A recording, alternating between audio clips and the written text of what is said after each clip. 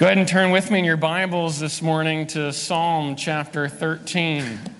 Psalm chapter 13. And as you're turning there, I want to think a little bit with you about signs. Signs sometimes give us warnings, and warnings can be helpful. You've seen some of these signs, right? There's the beware of the dog sign. So you come up to the house, you hear the dog barking, and maybe it's just a chihuahua, but you're a little afraid because of the sign, beware of the dog, right? Or maybe there's the do not enter sign or the no trespassing sign, right? There's that creepy house on the corner that has the no trespassing sign. You kind of know not to go near that house. Or one way, right? You never want to end up going the wrong way on a one-way street. Or my personal favorite is the wet paint sign. This is kind of a psychological mind bender, right? Don't you want to go up and be like, is the paint really wet? Should I touch it? Is it dry now? Like, is the sign old? Signs can be helpful. Well, as we come to Psalm 13 this morning, the sign that I want to give you is watch your step. Watch your step. Because this morning we're going to be stepping down into the muck and mire of life. We're going to be going down into the sewers, you could say, and it's going to be messy. There's going to be pain and heartbreak and brokenness and sorrow. And so as we step down into the sewers this morning, we're going to be looking for a reason to sing in the darkness. Let's look at Psalm 13 together, starting at verse 1. To the choir master, a psalm of David. How long, O Lord, will you forget me forever? How long will you hide your face from me? How long must I take counsel in my soul and have sorrow in my heart all the day? How long shall my enemy be exalted over me? Consider and answer me, O Lord my God. Light up my eyes, lest I sleep the sleep of death, lest my enemy say, I have prevailed over him, lest my foes rejoice because I am shaken.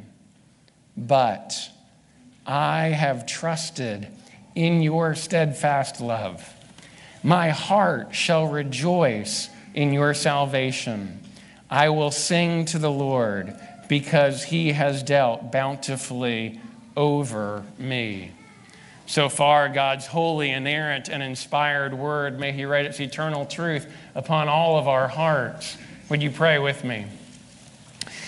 Heavenly Father, as we come before your word this morning and we see sorrow and grief and pain and brokenness, I pray that you would convince us of our sin and misery, that you would enlighten our minds in the knowledge of Christ, and that you would renew our wills by the power of your gospel through the work of your Holy Spirit and the mediation of your Son. I ask that you would forgive the one who teaches his sins, for they are many. May we see Jesus and him only. Amen. So this morning, we're going to look at this passage under three headings. In verses 1 and 2, we're going to look at the length of our grief. And then in verses 3 and 4, we're going to look at the depth of our faith. And then in verses 5 and 6, we're going to look at the height of our joy. So the length of our grief, the depth of our faith, and the height of our joy. What do you do in the dark night of the soul when the pain is more than you can bear? Where do you turn? As we look at God's word this morning, I want you to hear in verses 1 and 2, I want you to listen for David's pain. I'm going to read the verses again. Listen for David's pain. How long, O Lord, will you forget me forever? How long will you hide your face from me? How long must I take counsel in my soul and have sorrow in my heart all the day? How long shall my enemy be exalted over me? So David begins this morning by saying that his heart is full, right? And you've experienced fullness before. You can think here in terms of the overfull water balloon, right? Where just one more drop will cause that water balloon to burst. Or maybe you can think of fullness in terms of filling up your car with gas, right? And you put the gas in and eventually it clicks off, but you're a little bit greedy, and so but it clicks off again. And maybe you try it a third time. Now you're convinced that your gas tank is full, right? Or maybe it's that Thanksgiving dinner where you've gone back for seconds and you're feeling kind of full, but you think you can go back for thirds. And then you've completely forgotten that there's dessert. And there are 3 kinds of pie, and you don't want to insult anybody. And so you have to have all 3 kinds of pie. And so by the end of Thanksgiving dinner, you're sitting on your recliner. You've actually had to unbutton that button, right? And you're so full that you can't have another morsel of food stuffed in you. When we're talking about fullness this morning, David's heart is full of sorrow. And the fullness of his sorrow that fills his heart spills into his days. And his days are full of sorrow. His life is experiencing despair and heartache and pain and grief. And so he cries out in despair, "How long, O Lord?" But he doesn't just repeat it once. You can hear his desperation growing as he prays this not 1 time, not 2 times, not 3 times, but 4 times. "How long, O Lord? How long, O Lord?" His grief is unending, right? It's unceasing. It's not stopping. You see, sometimes the Lord allows his people to languish in affliction for years at a time. Have you been there? Are you there now? Did you notice what causes David's pain? It's at the end of verse 2. "How long shall my enemy be exalted over me?" Now, we don't know the specifics of David's trial. The specifics aren't mentioned here, and this has caused different commentators to make a bunch of different suggestions. Some commentators say, well, maybe this is that time when Saul is pursuing David, when Saul wants to kill David. Remember, as David is triumphant over Goliath, right? David comes back and there's praise given to David. Oh, Saul has killed his thousands, but David has killed what? His tens of thousands. And so Saul is jealous and he's taking spears and he's throwing them at Saul, trying to pin Saul to the wall. And then later, David is being hunted by Saul. Saul is pursuing him and David's hiding out in caves. Maybe the enemy that David's referring to is Saul. Or maybe it's Absalom. Last week, Elbert told us in Psalm 3 about Absalom, one of David's sons, right? And Absalom is so greedy for power, he wants the throne, and he's willing to do anything to get it, and so he's trying to take David's life. Or maybe some commentators have suggested that the enemy here is the enemy par excellence. It's death itself, right? What is David wrestling with? But you notice that it's generic. It's the enemy, right? There's not a specific given. Do you know why? Because God wants you to be able to pray this psalm. You see, we all have enemies, right? Maybe your enemy isn't Saul trying to kill you. Although maybe you're wrestling with the injustice of the state oppressing you. Or maybe it's not Absalom, right? But maybe you have family turmoil that's unending, that's causing strife in your life. And maybe it's not death itself, right? But maybe you're struggling with some ongoing battle, some ongoing health issue. But regardless, we all have enemies. In this fallen world, we're constantly fighting against the world and the flesh and the devil. And in this broken world, there's always sin, and there's always injustice, and there's always brokenness, right? And doesn't it feel like sometimes the enemy is winning?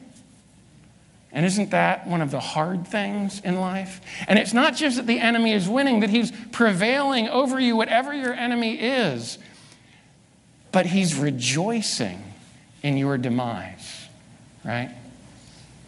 He's rejoicing in your demise.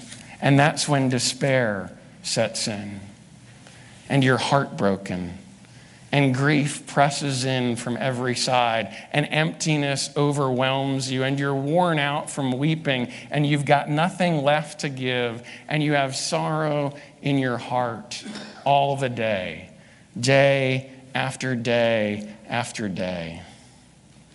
And if you've been there, you know that the hardest part, the deepest and darkest moment, is when it seems that God has forgotten us, when it seems that God has abandoned us, when it seems that we're alone. And that's David's cry in verse 1. How long, O Lord, will you forget me forever? How long will you hide your face from me?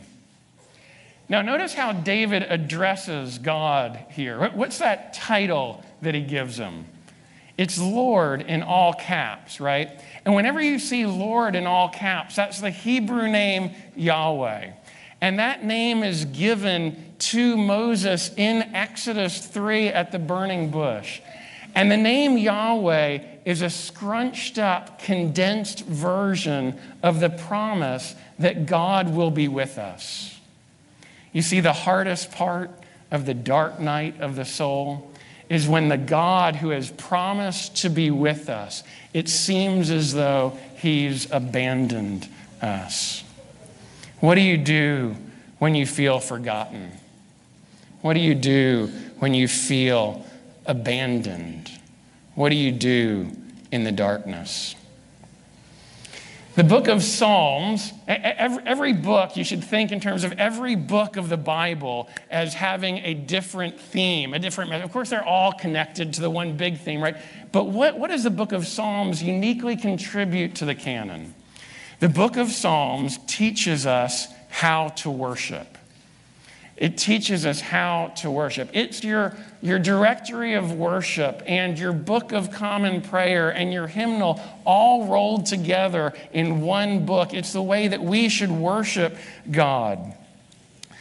And as God teaches us how to worship, there are lots of different types of psalms. There are royal psalms about the coming king. There are Zion psalms about the promised land. There are hymns of thanksgiving. There are psalms of confidence. There are hymns. But do you know what the most frequent type of psalm in the Psalter is? It's lament. Over 60 of the 150 psalms in the Psalter are lament. Do you see how well the Lord anticipates our brokenness? Do you see how well he knows our pain? Psalm after psalm after psalm give us words to take our brokenness to him. Psalm after psalm after psalm teaches us to cry out in desperation and anguish and agony and pain, right? God knows our pain, and so he gives us the words to use. Because if you've been in the darkness, you know that sometimes it can be hard to pray. Sometimes the words are hard to come by. Words just won't come. And so God says, here, use mine. And so you can cry out with the psalmist, how long, O Lord, will you forget me forever? And do you know what that says about who God is? God wants all of you. All the time. Not just when you can make yourself all nice and shiny, right? Not when you've had a really good week because you worked at Mission to Broadmoor, or you've been reading your Bible every day, or you're feeling really connected in prayer. God also wants you when you're broken and when you can't stop crying and when you can't get it together and you can't find the words. And so God gives you the words and he ushers you into his presence. And he invites you to take all of your hurt before him.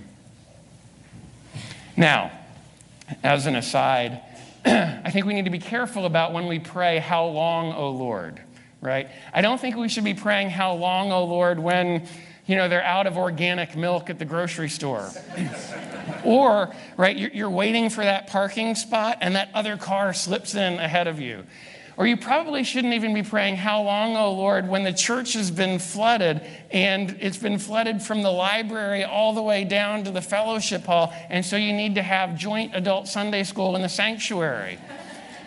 But when your heart is full of sorrow all the day, and when your enemy is rejoicing over you, and when it feels like God has abandoned you, He gives you the words, and He ushers you into His presence, and He invites you to take all of His hurt, all of your hurt, before the throne.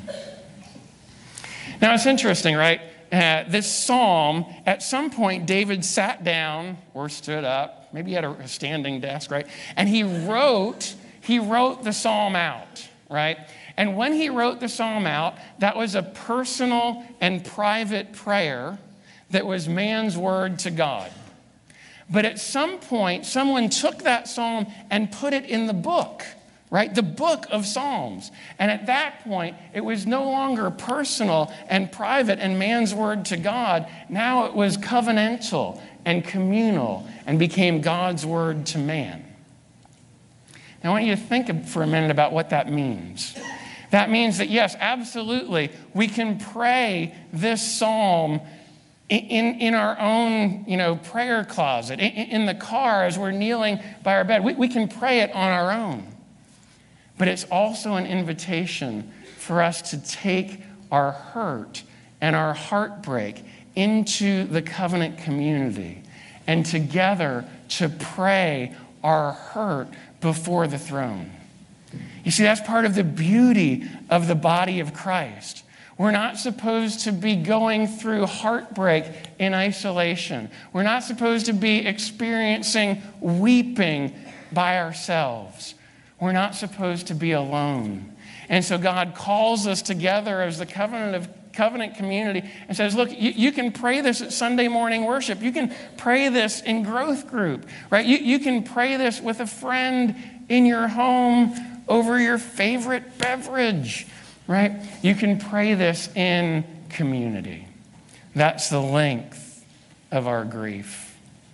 But then secondly, I want you to see in verses 3 and 4, the depth of our faith. The depth of our faith. Now, at this point, some of you may be pretty uncomfortable. We've been complaining for a while here, right? And you didn't grow up in a complaining home. In fact, you were, in Southern hospitality, you were taught politely, right, that if you can't say anything at all, what?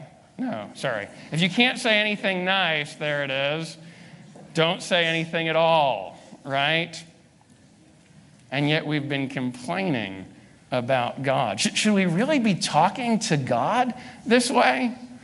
And then you remember your Old Testament. You've read Exodus and Numbers, and by the way, Numbers isn't a really helpful title. The Hebrew title is a little bit better there. It's in the wilderness. And you're watching Israel in the wilderness. There are a bunch of numbers in Numbers. See Numbers 1 and Numbers 26, the census and all that. But they're in the wilderness, okay? And you remember in the wilderness, right, what do the Israelites do again and again? They grumble and complain. And they complain and grumble, and it becomes a recurring theme, right? It's what identifies, it's what defines the Israelites as they're wandering in the wilderness. And do you remember how God responds? In Numbers chapter 14, God responds with a how long of his own. Now just get the full picture here, right?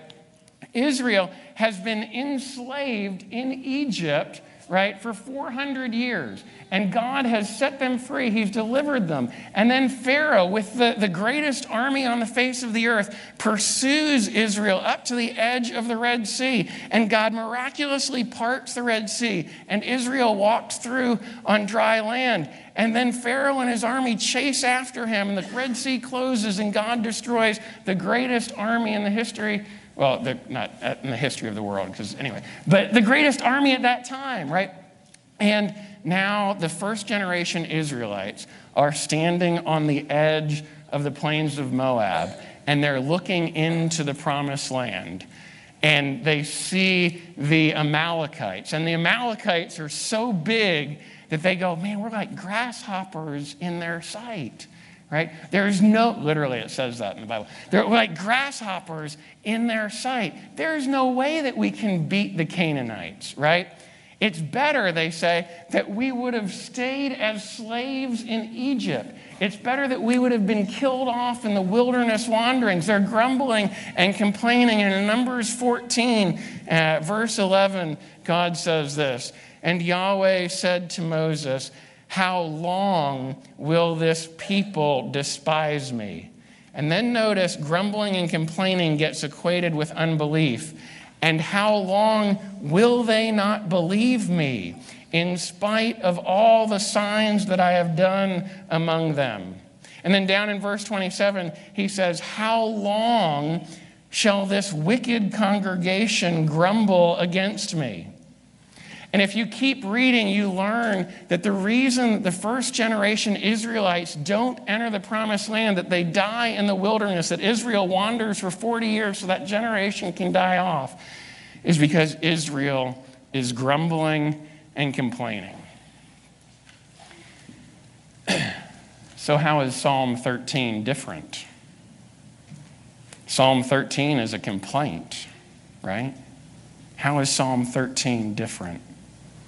Well, the Israelites are grumbling and complaining against God, but the psalmist is complaining to God. And the change in prepositions makes all the difference. You see, Israel is complaining about God to each other, but the psalmist takes his complaints about God to God before the throne, right? Now, if you have a complaint against your wife, not that any of you would ever have complaints against your wife, but if you had a complaint against your wife, is it wise to go down and take it to the barber shop? Is it wise to go air it out with your bowling buddies? You can answer it. No, right? No, you don't want to do. I mean, if you did, how did that go for you, right? Like that's not a wise thing. You see, biblically, we're supposed to take our complaints against someone to them. And that seems to go double for those with whom we're in an intimate covenant relationship, right? So if you have a complaint against your wife, you're supposed to take that complaint to your wife. And if you have a complaint against God, you're supposed to take that complaint to God. And that's exactly what the psalmist does here. Now, in a lament, as it's built in the Psalter, has a particular anatomy. A lament has 5 parts to it. There's the address to God, the complaint, the plea to God for help, and then a declaration of trust and a declaration of praise. So in verses 1 and 2, we've seen the address to God and the complaint. And now as we get into verses 3 and 4, we're going to see the plea to God for help. So read with me verses 3 and 4. "Consider and answer me, O Lord my God. Light up my eyes, lest I sleep the sleep of death, lest my enemies say, I have prevailed over him, lest my foes rejoice because I am shaken." Now, remember, David in verses 1 and 2 is feeling like God has abandoned him. He's full of sorrow. And now he's saying that his enemy is prevailing over him, and he's turning to God for help. But I want you to notice this. When you feel abandoned by someone, is your natural inclination to go to them? But that's exactly what David does here. And did you see how David addresses God in this? He says, "O Yahweh, my God." That is, oh, the God who has promised to be with us. And then notice it's not pronominal suffix. Notice the pronoun here, right? It's my God. Even though he feels completely abandoned, he still claims that Yahweh is his God. And that's faith. That's the desperation of clinging to the only one who has answers in the darkness. David, just by saying, oh, Yahweh, my God, is expressing his faith. And as he turns to Yahweh in faith, he offers this plea for help with 3 petitions and 3 reasons. 3 petitions and 3 reasons. Now, the 3 petitions are consider and answer me, and then light up my eyes, okay? Now, we all kind of know what answer me is, right? When you pick up the phone and call somebody, you want them to answer you, right? He's wanting God to answer him in this. But I want to take a look at consider and light up my eyes briefly. So, consider. Consider might better be translated look, or turn your face towards me. Look at me. Here. Do you remember what David was struggling with back in verses 1 and 2? What grieved David the most, right? He feels that in the midst of his turmoil that God has hidden his face from David. Well, what's the opposite of God hiding his face? Well, God showing his face, right? Turning his face toward you. Did you know that that's exactly what is promised in the Aaronic blessing in Numbers chapter 6. So when God, through Moses, is telling the priesthood, this is what I want you to bless the people with, right? God says, I want you to bless the people this way. It's the Aaronic blessing, Numbers 6. The Lord bless you and keep you. The Lord what? Make his face to shine upon you and be gracious to you, and lift up his countenance upon you and give you peace. You see, as God's people, we have the promise that God's face will shine upon us. But that's not what David is experiencing. What does David feel? David feels forgotten. David feels abandoned, right? David feels like he's unseen. And that only heightens his longing to be seen. Are you aware of that longing in your own heart? I think we all have this. That longing to be seen, that longing to be recognized, that longing to be noticed, generally for something good, right? I think that we have that longing deep in our hearts because you, as you were created in the image of God, were built to hold the gaze of God, right? And so here, just in one word, look, right? David is praying God's promises back to him. It's like a little child grabbing his father's face and saying, Daddy, look at me. And in that moment, David is clinging to the promise of God, that God's face will be shining on him, that this is the blessing that he has, right?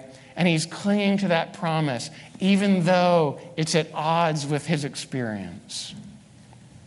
And then light up my eyes, lest I sleep the sleep of death. Well, what does it mean to light up my eyes? Well, in the Old Testament, eyes are a measure of life and vitality. They are, you could say, the window of faith. But darkness for David is now creeping in, and the sleep of death looms. And David can feel his eyes beginning to shut, right? And so he's praying that in the darkness, his eyes would be lit up so that he could see God in the darkness, right? So that the darkness wouldn't overwhelm him. So 3 petitions: consider, answer me, and light up my eyes. Now, those 3 petitions are followed by 3 reasons for God to act, and they all begin with lest. Look at the end of verse 3. Lest I sleep the sleep of death. lest my enemy say, I have prevailed over him. And then, lest my foes rejoice because I am shaken. You see what David's doing here? He's listing reasons for God to act. Why is he listing reasons?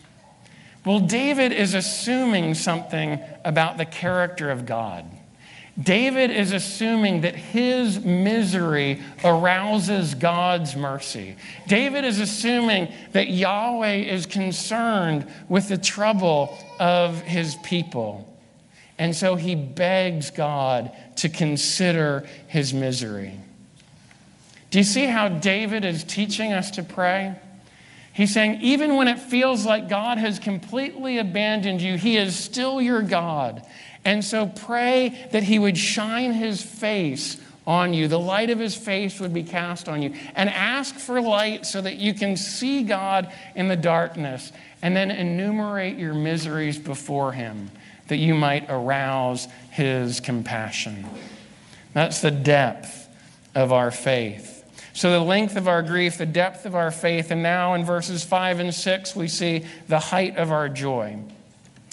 Verse 5 is the declaration of trust section of this lament, and verse 6 is the declaration of praise. Look with me at verses 5 and 6. But I have trusted in your steadfast love.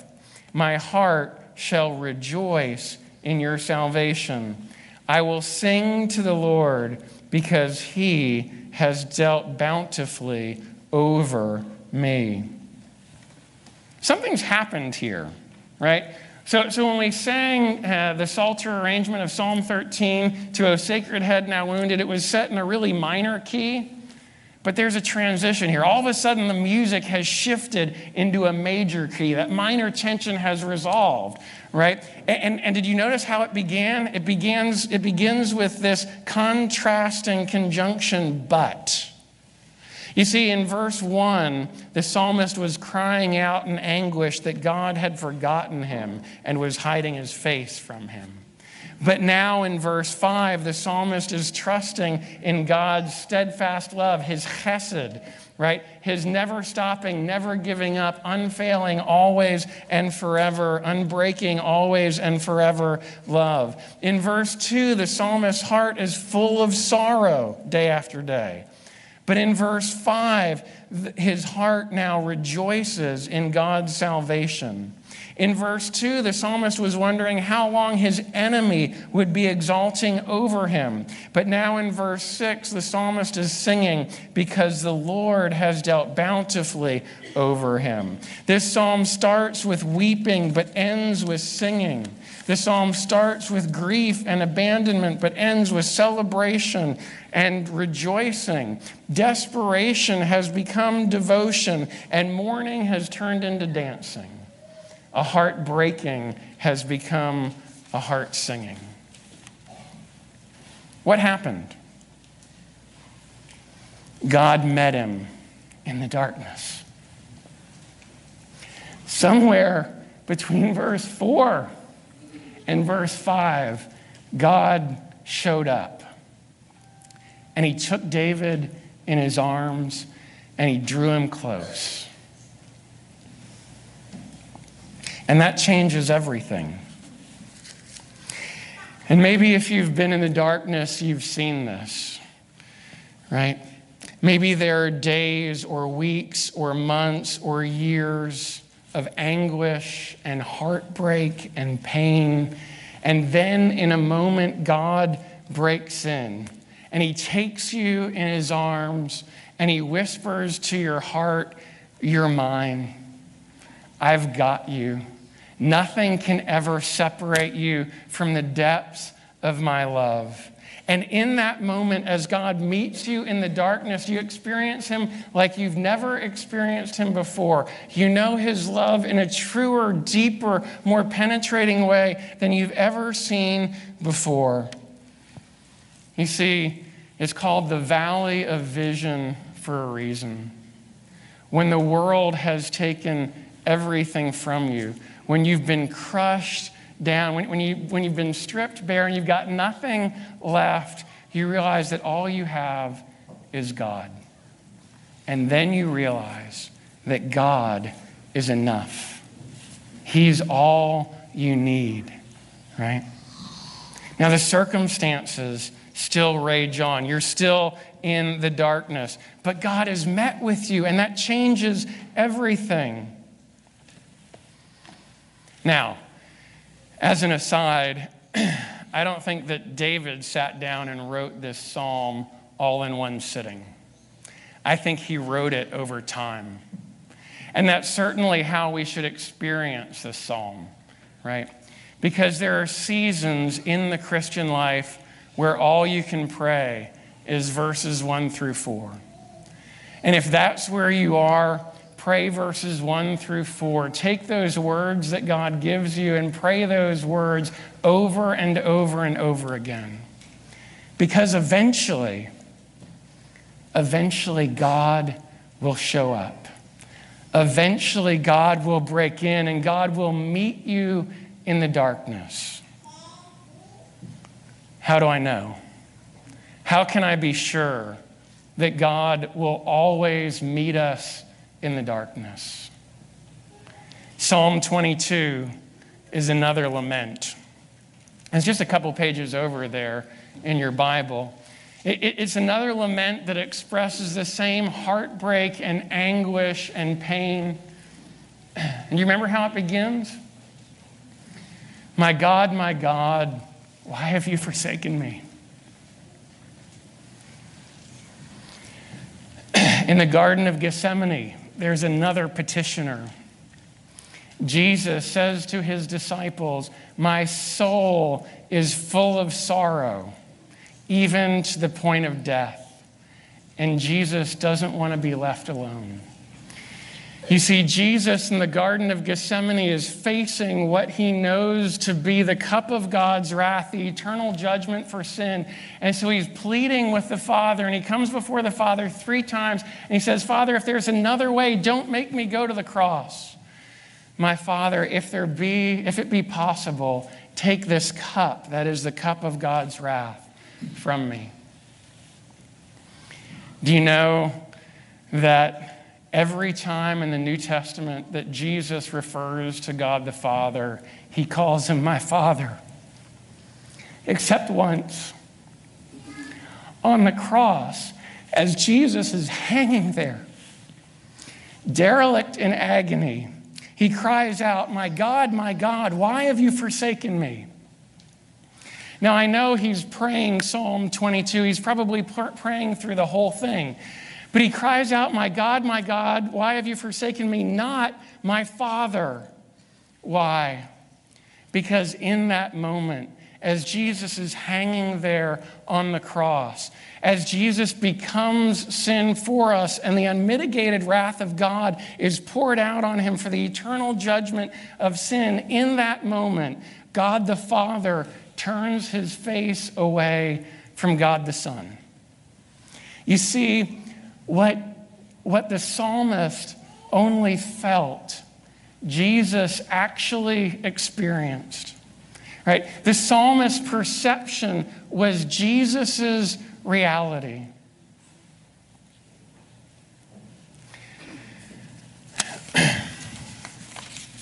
In the deepest possible way, the Father turns his face away.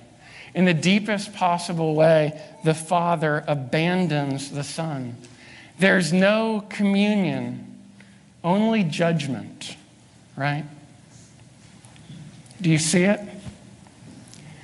God the Father abandoned God the Son. So ultimately and completely, so that he would never have to abandon you. Abandonment in the Christian life will never be your ultimate reality. God will always show up. So when you experience the pain and brokenness and heartache, right, that will never be the final word. That will never be the ultimate reality. Even though you walk through the valley of the shadow of death, there is always a Father's smile that awaits. One day, the shadows will flee, and the dawn will finally come. And in that moment, your wildest dreams will be fulfilled, and you'll see the unspeakable beauty of the new heavens and new earth, and it'll leave you utterly speechless. And then you'll see it.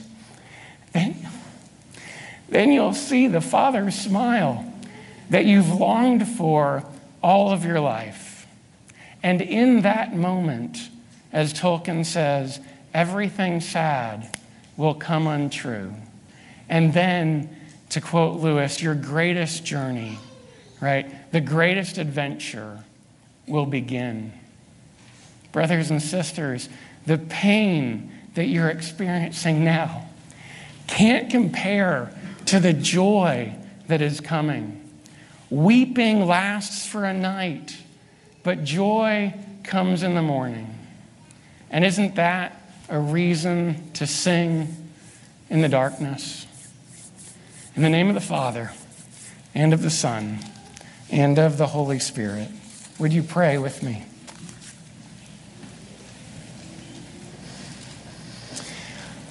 Heavenly Father, thank you that in the darkness, in our grief, in our pain, in our anguish, and our sorrow, that we can come before you, that you give us the words to come into your presence.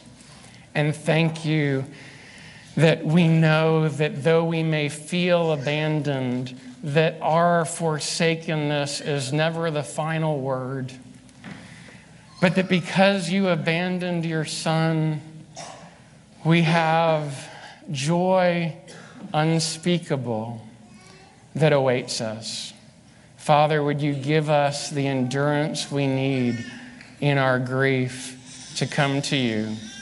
And I ask it in the name of the one who was forsaken so that we wouldn't have to be. Amen.